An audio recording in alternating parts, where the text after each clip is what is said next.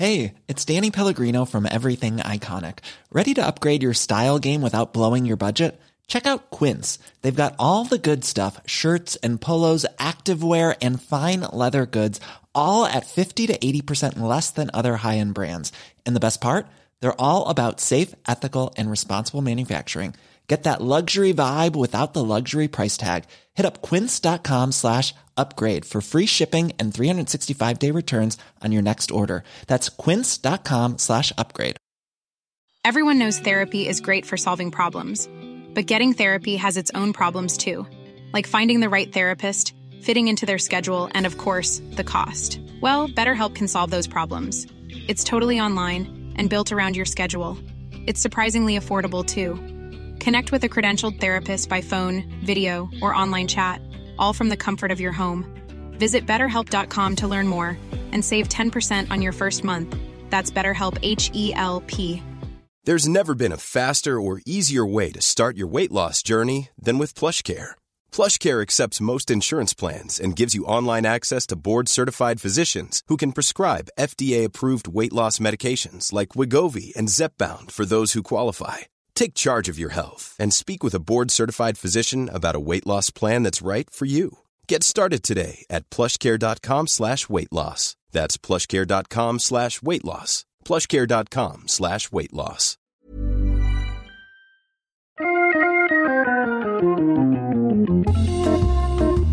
Welcome to Wood Talk for woodworkers by woodworkers. Now here are three guys who put the fine in fine woodworking. Mark, Matt, and Shannon. All right, it's Wood Talk number 300 for March 21st, 2016. 300 shows, and you know what? We're not really doing anything special. We're not really good with anniversaries here, like big numbers and things like that. We just kind of do the regular show. I don't know. I think maybe people appreciate that. You don't make a big deal, it's fine. It's a big deal when we get to 4 digits. That's what we'll do. That's right. When we get to 1,000, man, are we going to have a show for you. Yeah, take a week off. Right. We won't do a show at all. We'll be celebrating. So on today's show, we're talking about boiled linseed oil explosions, ripping chain, and our featured topic, woodworker guilt. That'll be interesting. All the good stuff coming up, but we have to thank a few folks who helped us out. Peter Brown, Jim Gavix, and Brian Prusa. Thank you so much, gentlemen, for helping us with a financial donation. You donated some dollars. You sent them from your pocket to ours. We appreciate that. And if you want to help out too, you can. Go to woodtalkshow.com, look over in the side column for those donation links, and set up a one-time donation or a recurring donation. All very small amounts, but every little bit helps, and we really appreciate that support. Let's get into what's on the bench. I'll go first. Not really exciting woodworking-related stuff, but shop improvement stuff. I may have alluded to this in the last couple of weeks, but finally got the exhaust fan. Whoops, just kicked the desk with my knee. Got the exhaust fan installed in the wall. And next up will be venting my dust collection outside. And, being in a sort of extreme climate, as far as the climate goes around the country, obviously very hot here, you got to be concerned when you're punching holes in the envelope. My buddy Vic immediately called me. I didn't get a chance to call him back, but he's... Hey, Vic. Hey, Vic. He's Mr. Environmental sort of guy. Excuse me. So he actually was like, you gotta cover that thing up. Like, you can't keep that vent just sitting there. You're going to have to make sure you seal that up. Otherwise, you're going to have all kinds of problems. I'm not going to obviously run the big exhaust fan while the air conditioning is on. It's just kind of there for cleanups and bursts and things like that. The dust collection, on the other hand, that will run, when there's air conditioning on, and that's just sort of something I'm going to have to deal with. It will probably drop the temperature, but my shop is a shop. It's not like my living room. So if the temperature spikes up a little bit, it's not like I'm walking around in the lap of luxury in there where it's got to be like the perfect temperature. I'm usually sweating anyway. It's active work. It's dusty. It's dirty. I just want the temperature to be, somewhere below 90 and I'll be happy. So a little bit of air going out for the dust collection. I don't really think that that's too big of a deal. But that's the second upgrade going in. So glad to see it.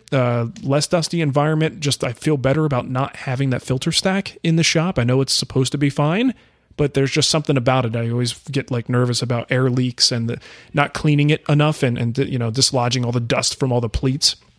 Yeah, you know how it goes, but that's my health paranoia in effect here. So those will be done soon, and then we'll get to some woodworking here pretty soon, starting on the Barrister's Bookcase is the next project in the guild, and that's the next thing I'm going to start. That's going to be sweet. I hope so. We'll see. So, what about you? What's going on? So much confidence. I like to set the bar low for myself. I like to exceed expectations at all times. So I set everything very low. Oh, that's the key to your success. That's it. I always do very well because I don't expect to do well at all. So, it works out. That's perfect. So this week I kept working on my trim projects. So I started running the casings through the router and all that stuff. So that's been kind of fun, feeding stuff through a router. Nice. And I started to do my baseboard installs, and those I'm not doing a shoe molding or a quarter round along the floor. So I'm scribing all my baseboards to the floorboards. Oh, baby. And it's very interesting. Well, it's not hard. It's just tedious. It's another thing, As woodworkers, this doesn't seem like that big of a deal to me. Yeah.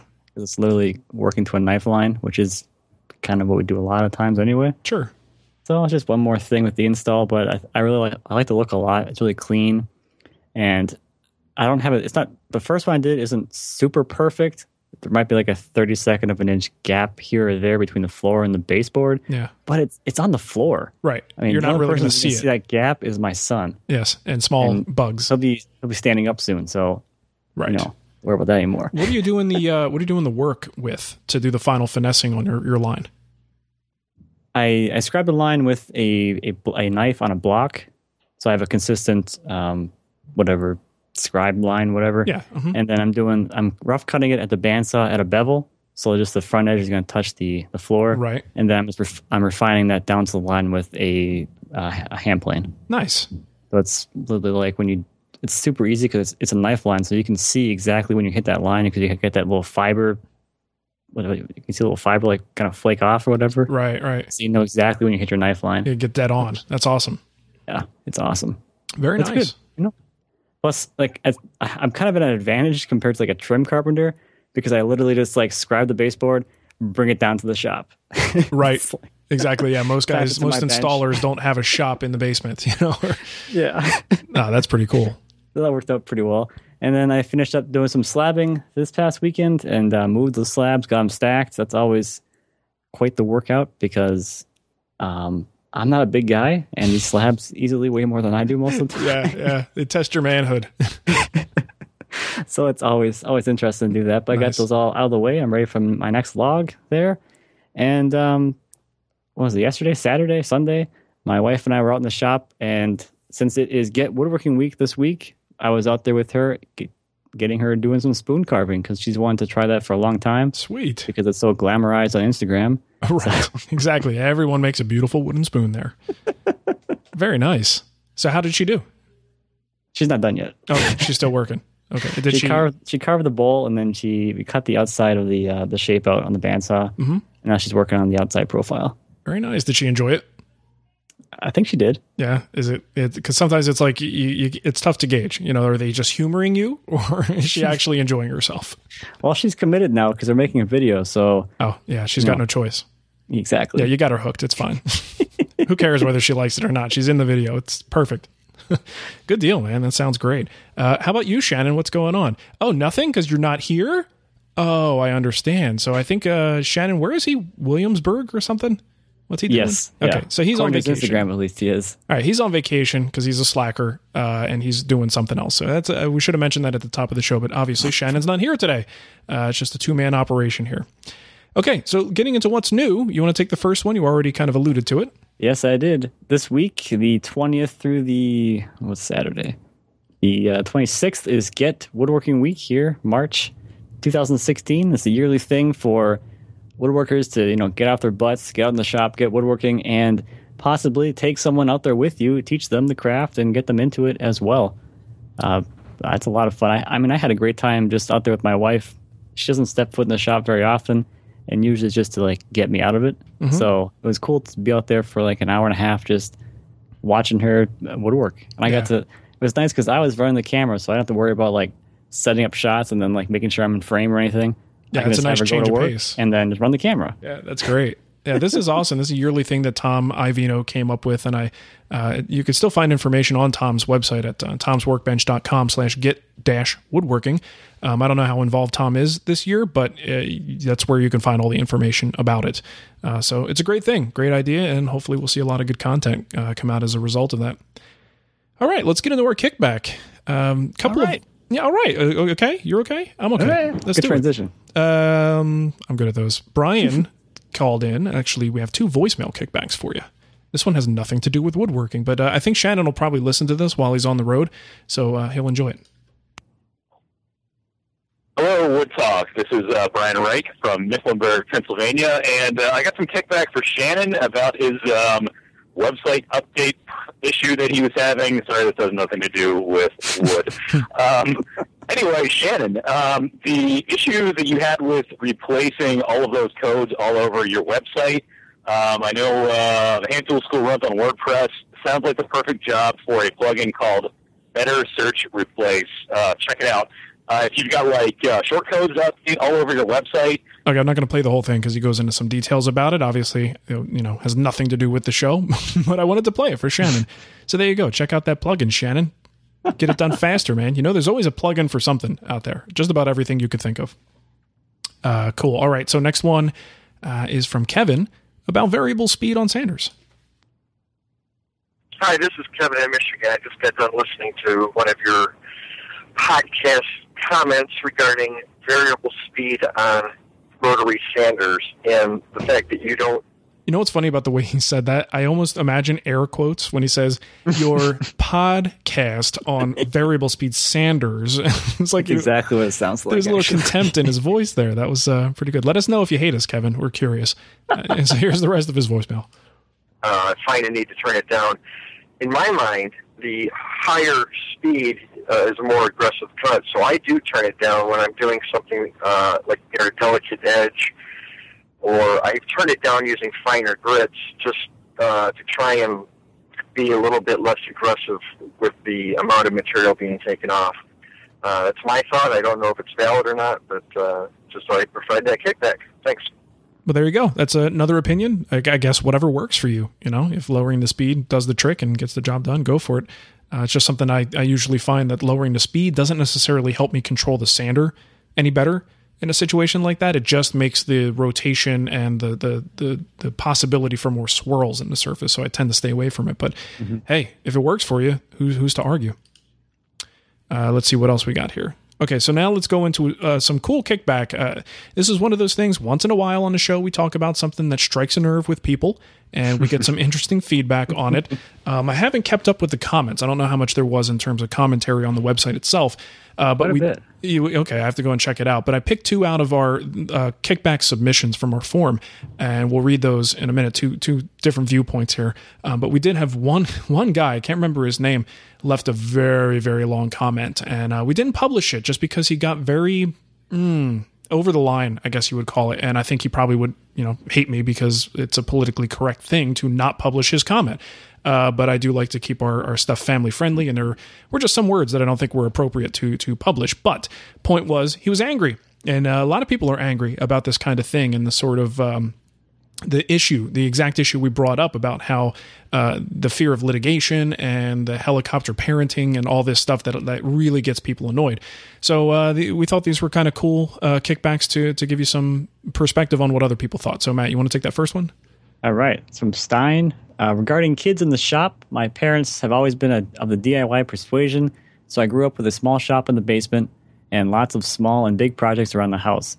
I've been told my first encounter with a sharp tool was before I could walk. Oh, pretty good. Wow. Granted, there was an eagle-eyed grandfather with both hands at the right hanging on to me. That's probably a good idea. I cannot recall at any point my parents denying me to use a tool in the shop when I asked to. I was, of course, ingrained with shop safety from a very, very early age, and as a result, at some point in elementary school, I was allowed to go into the shop and use hand tools unsupervised as long as my parents were home. I can only remember one single incident where I hurt myself in any significant way. I was sawing out a notch when I suddenly became aware that I was bleeding. I had sawn through my nail on my thumb and just barely scratched the skin beneath. So I found my mom, got her to rinse the wound, patch me up, and then I went out and finished the cut, paying close attention to my fingers this time. My parents' philosophy. It's interesting spelling, right? Yep. With F's. That's Philosophy. I think that was just to throw me off. Yeah, probably. Yeah. My parents' philosophy through this, as long as you can be patched up, it's okay to get hurt. You learn much faster that way. If I have kids one day, then if I have kids one day that will get the same treatment, I'm sure of that. There you go. Well said, Stein. All right, next one here is from Aaron.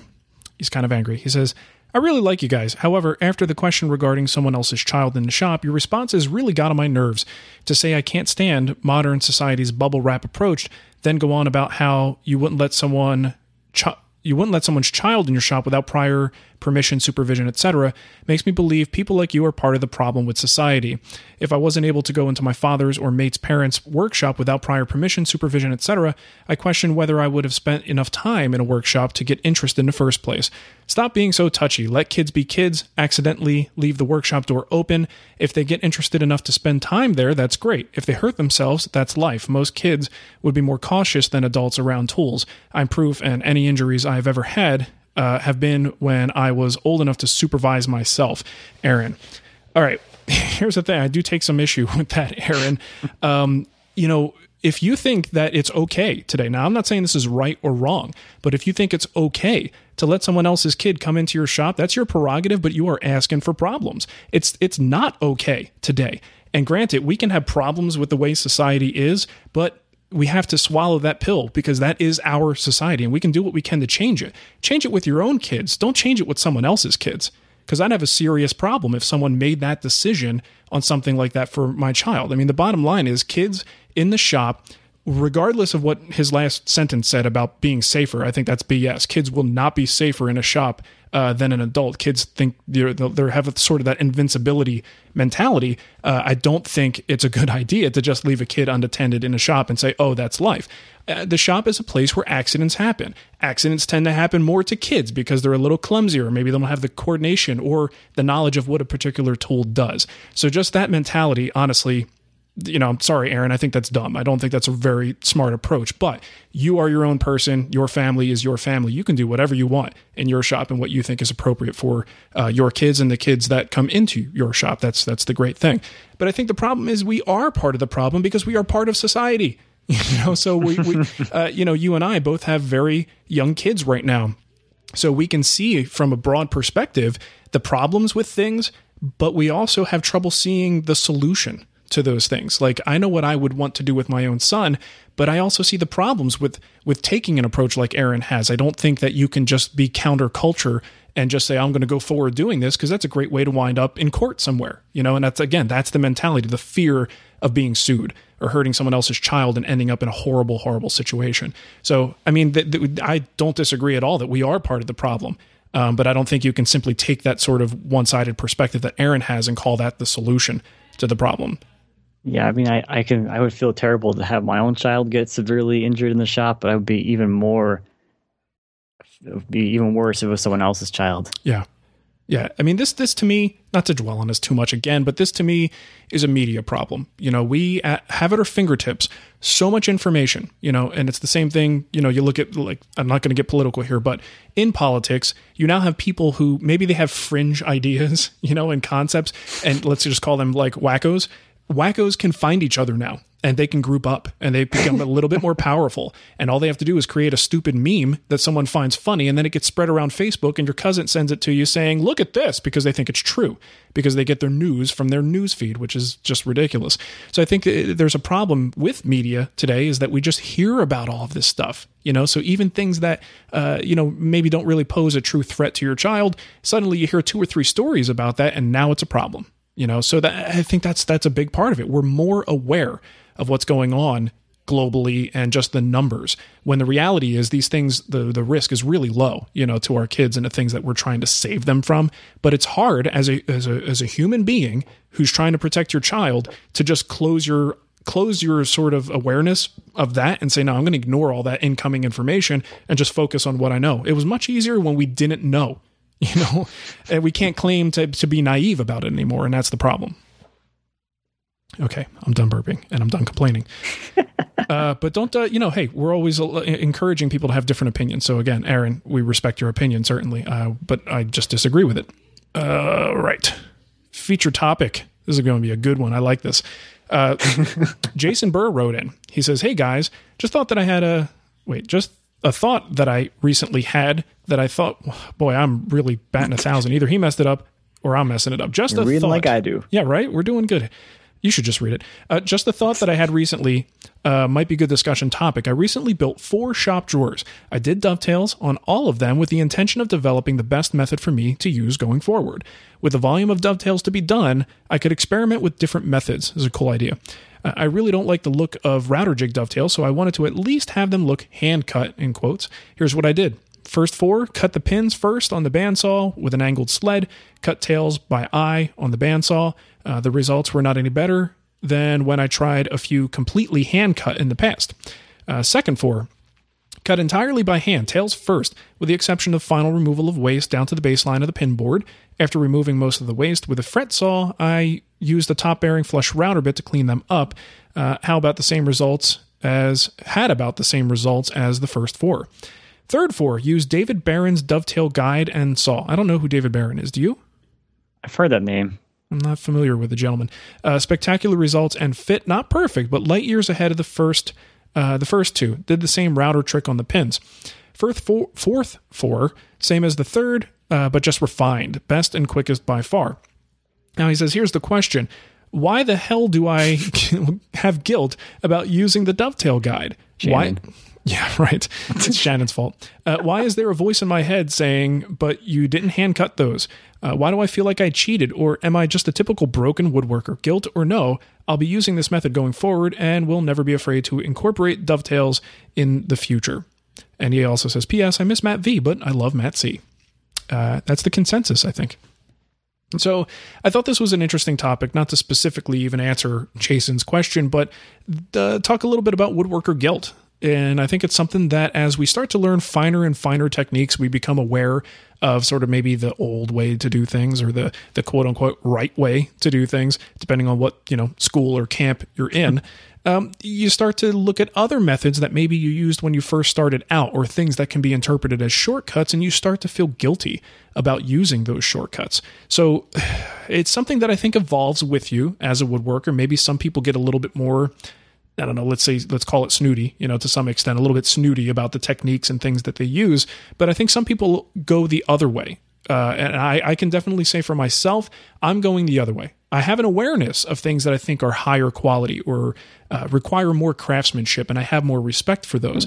But the more I get into this stuff, the more I value expedience. Being able to get results that are close enough to have a look I'm going for, but save me tons of time or make the results that much more predictable or easier. So I'm kind of going the opposite way. Even though I know these other methods are sort of considered to be the higher level craftsmanship, I still want things to go quickly. I still want things to be faster and have kind of a compromise between craftsmanship and quick results, because they don't have to be mutually exclusive things. You can kind of get both in some situations.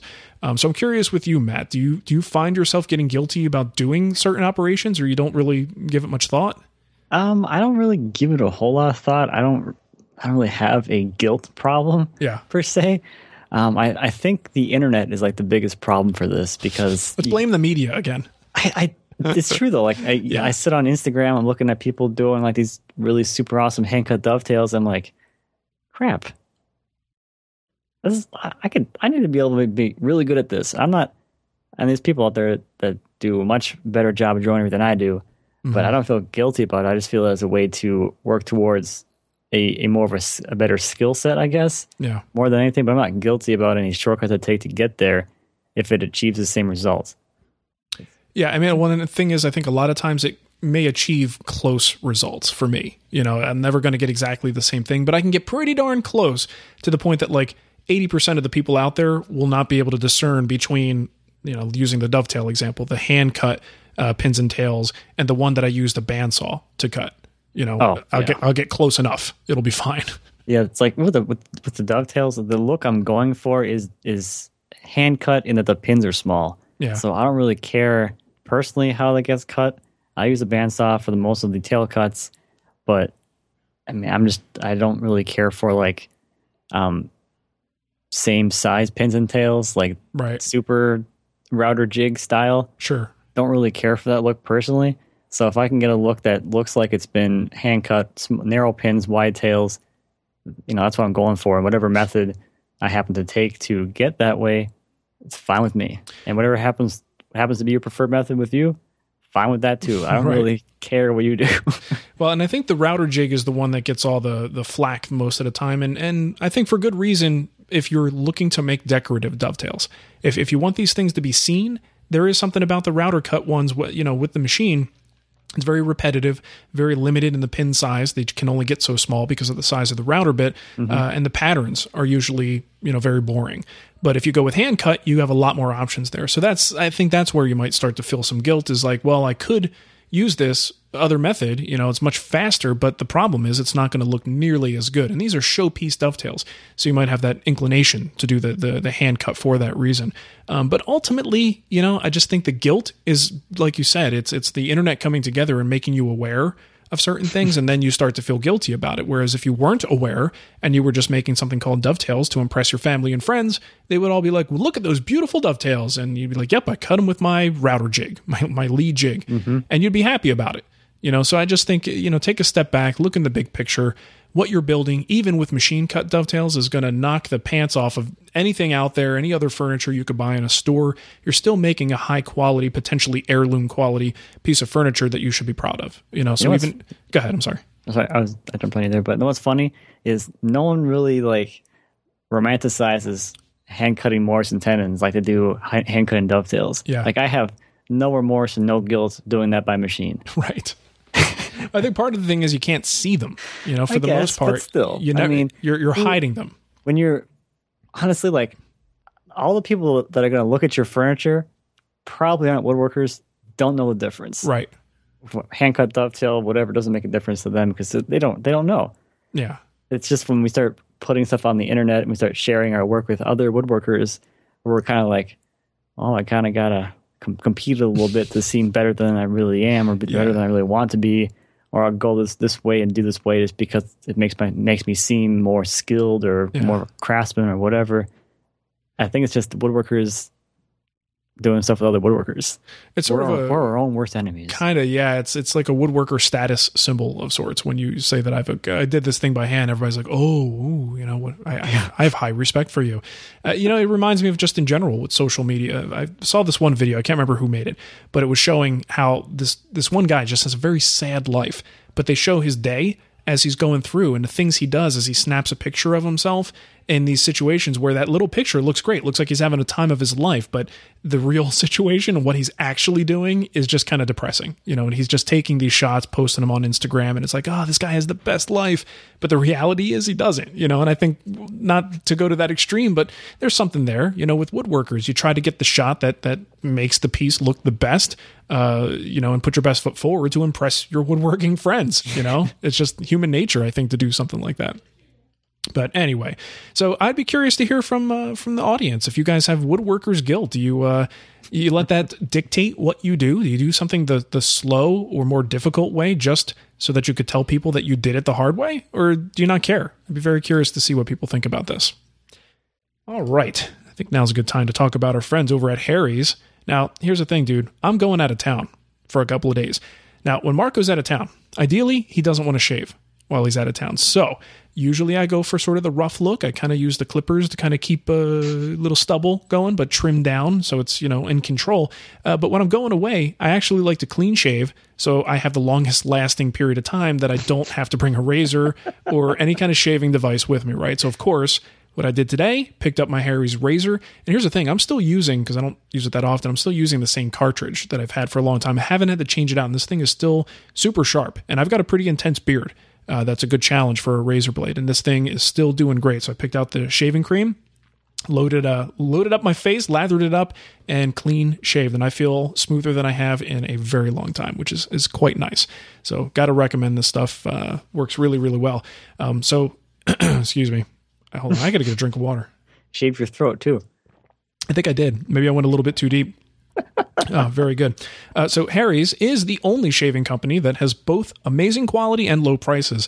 They feature German-engineered 5-blade cartridges that produce a close, comfortable shave, no cuts or burns. Quality is guaranteed, and they'll give you a full refund if you're not happy.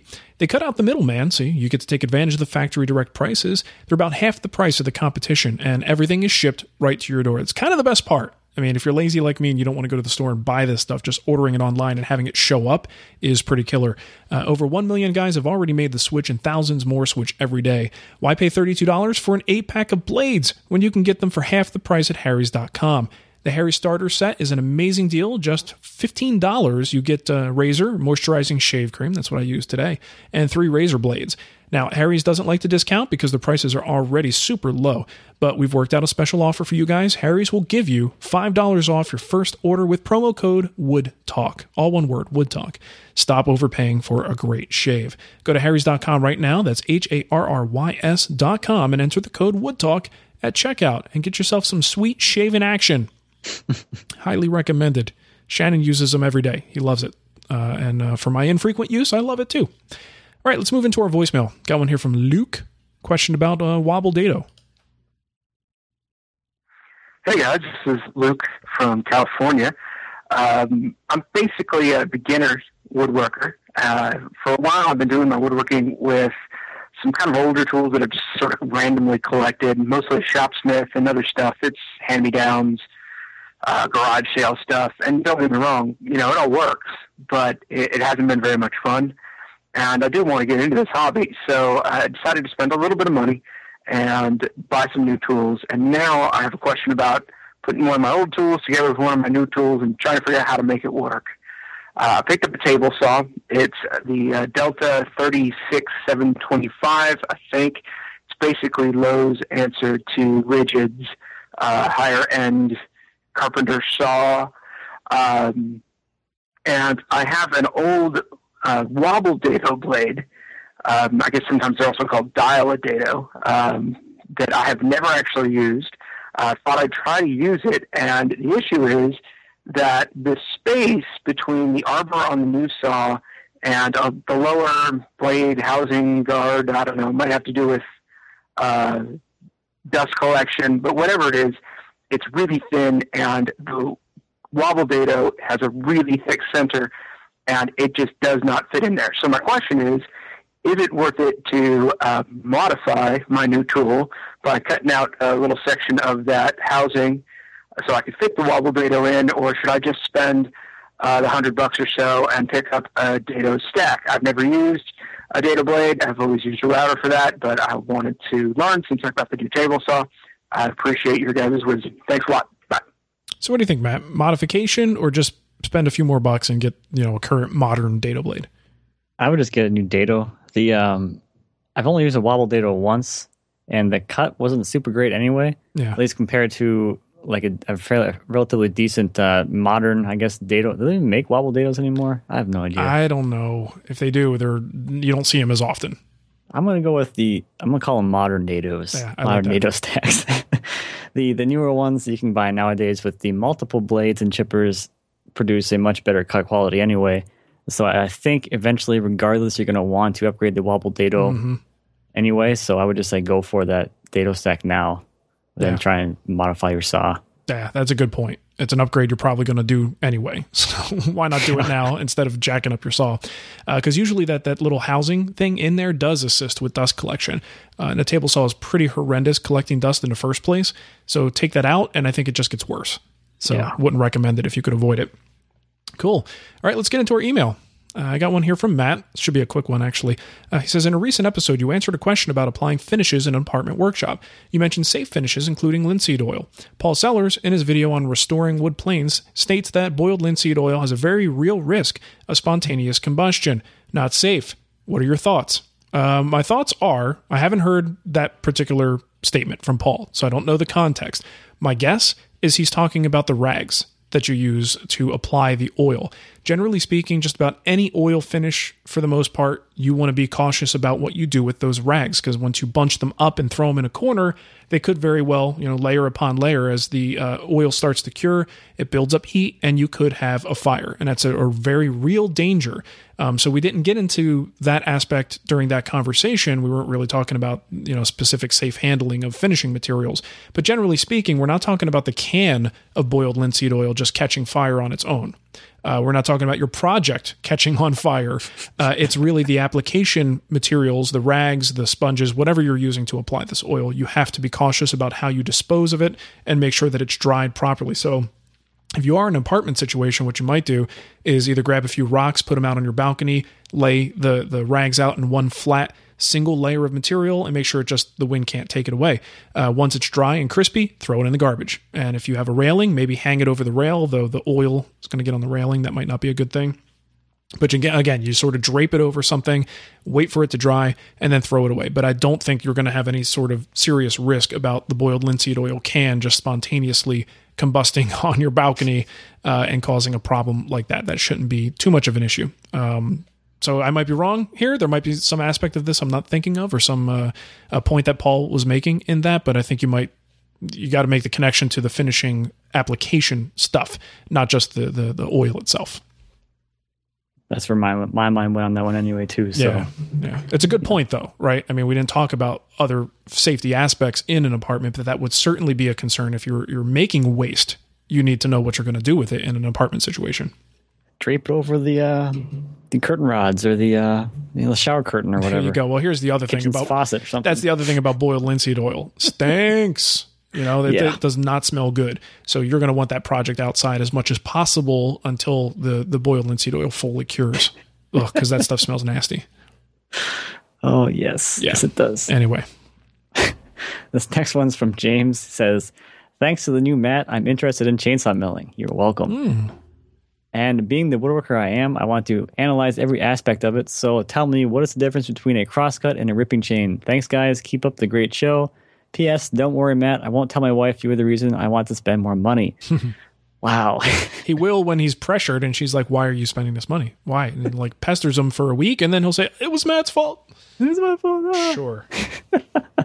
So the difference between a ripping chain and a crosscut chain is the sharpening angle on the tooth itself. The chain makeup, like the links are exactly the same. So you could, if you wanted to, you could buy a crosscut chain and refile it to a ripping angle if you'd like to, if you're so inclined. Otherwise, they're exactly the same. You can buy a ripping chain with the angle already on there. I know for my chains and bars, I think a loop of ripping chain for my 42-inch bar is like $47, and like a crosscut chain is $44 or something like that. So the price isn't that much different. And for $3, I don't really feel like regrinding a chain because it takes like 20 minutes anyway for that many links. So I spend a little bit more money and get it pre-ground to the right angle and not have to worry about that. And the other thing is on the ripping chains, the rakers are typically filed a lot lower than on a crosscut chain to take a bigger bite. But otherwise, they could be literally made out of the same thing. Nice. Sounds good. Same links and everything. There you go. So how else can we encourage James to spend more money? The Wood Talk donation thing. Oh, hey, that's a good point. So he can. You mean he can support us if he wants to? He could. You may even buy a Wood Talk T-shirt. Wow, at the TWW store? Probably. That's the best place I would go to find a Wood Talk T-shirt. It's the only place that comes to mind because it's not on Amazon, that's for sure. Yeah, so that's awesome. Well done. You can support us if you want to. Set up a recurring donation at woodtalkshow.com. You can go to TWW store and get yourself a nice Wood Talk T-shirt. And if you want, it doesn't cost you anything, just go to iTunes, leave us a review. And we got quite a few. Not going to be able to read them all, but it looks like Greg H. Woodworker, Steve Steesher, Slarve. Interesting. And then this one, Richard in Largo says, a Wood Talk sonnet. Now, I'm going to do the best, but this is kind of old Englishy, and I did read through it once before we recorded. It didn't go well. Pretty funny. I'll do my best. Ready? His hybrid ways are known throughout the land. Though green and black he hath forsworn in part, he wieldeth steel with steady expert hand, and multi-routes his way into our hearts. His towering cohort sweareth by the steel, and useth naught that cometh with a tail. Though giant bear yet holdeth some appeal, Neanderthal? No, wise, pragmatic male. And joineth them a merry northern hoss, whose giggle filleth chortle's special niche, the king of slabs and secretary's boss. Thou sayest log, he heareth only flitch. Tearing it up, right? This is good. So long as men tune in and ratings see, so long lives this and this 5 stars, these 3. It's really good for a woodworker. What do I know about poetry and things like sonnets? But I thought that was fantastic. That was great. We got to put that on the website somewhere. Well done. Thank you, Richard. We really appreciate it. So yeah, just head over to iTunes and you can leave us a review just like that. We'll, if you can rhyme and make a poetry or some kind of sonnet like that, we will certainly read it, or at least try to. But yeah, that was awesome. All right, you're not Shannon, but you can read the contact info, Matt. Oh, okay. Comments, questions, or topic suggestions, you have several different ways to contact us. Leave us a voicemail on Skype. Our username is WoodTalkOnline. Call our voicemail line at 623-242-5180. You can use our fancy contact form at woodtalkshow.com/contact, or leave us a comment on our Woodtalk Facebook page. And if you're looking for the show notes or downloads from today's show or previous episodes, all 300 of them, you'll find them at woodtalkshow.com. And then don't forget to check us out on our individual websites. Yes, those places. TheWoodWhisperer.com, RenaissanceWoodworker.com, and MacRamona.com. Why not? Oh, reading them now? Yeah, Okay. we'll just say them. Why not? Right. It's self-promotion. It's all Trying good. to shorten things up, but I know, the show's already short today. Oh well, that's what happens when Shannon's not here to give us his loquacious stylings. There you go. Yeah. All right, well, thanks for listening, everybody. We'll catch you next time. See ya.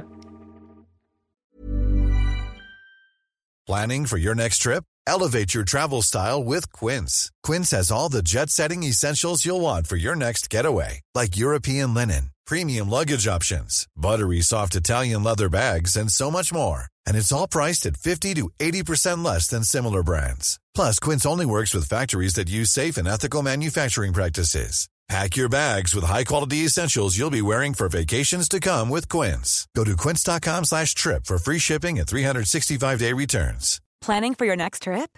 Elevate your travel style with Quince. Quince has all the jet-setting essentials you'll want for your next getaway, like European linen, premium luggage options, buttery soft Italian leather bags, and so much more. And is all priced at 50 to 80% less than similar brands. Plus, Quince only works with factories that use safe and ethical manufacturing practices. Pack your bags with high-quality essentials you'll be wearing for vacations to come with Quince. Go to quince.com/pack for free shipping and 365-day returns. When you make decisions for your company, you look for the no-brainers. If you have a lot of mailing to do, Stamps.com is the ultimate no-brainer. Use the Stamps.com mobile app to mail everything you need to keep your business running with up to 89% off USPS and UPS. Make the same no-brainer decision as over 1 million other businesses with Stamps.com. Use code PROGRAM for a special offer. That's Stamps.com, code PROGRAM.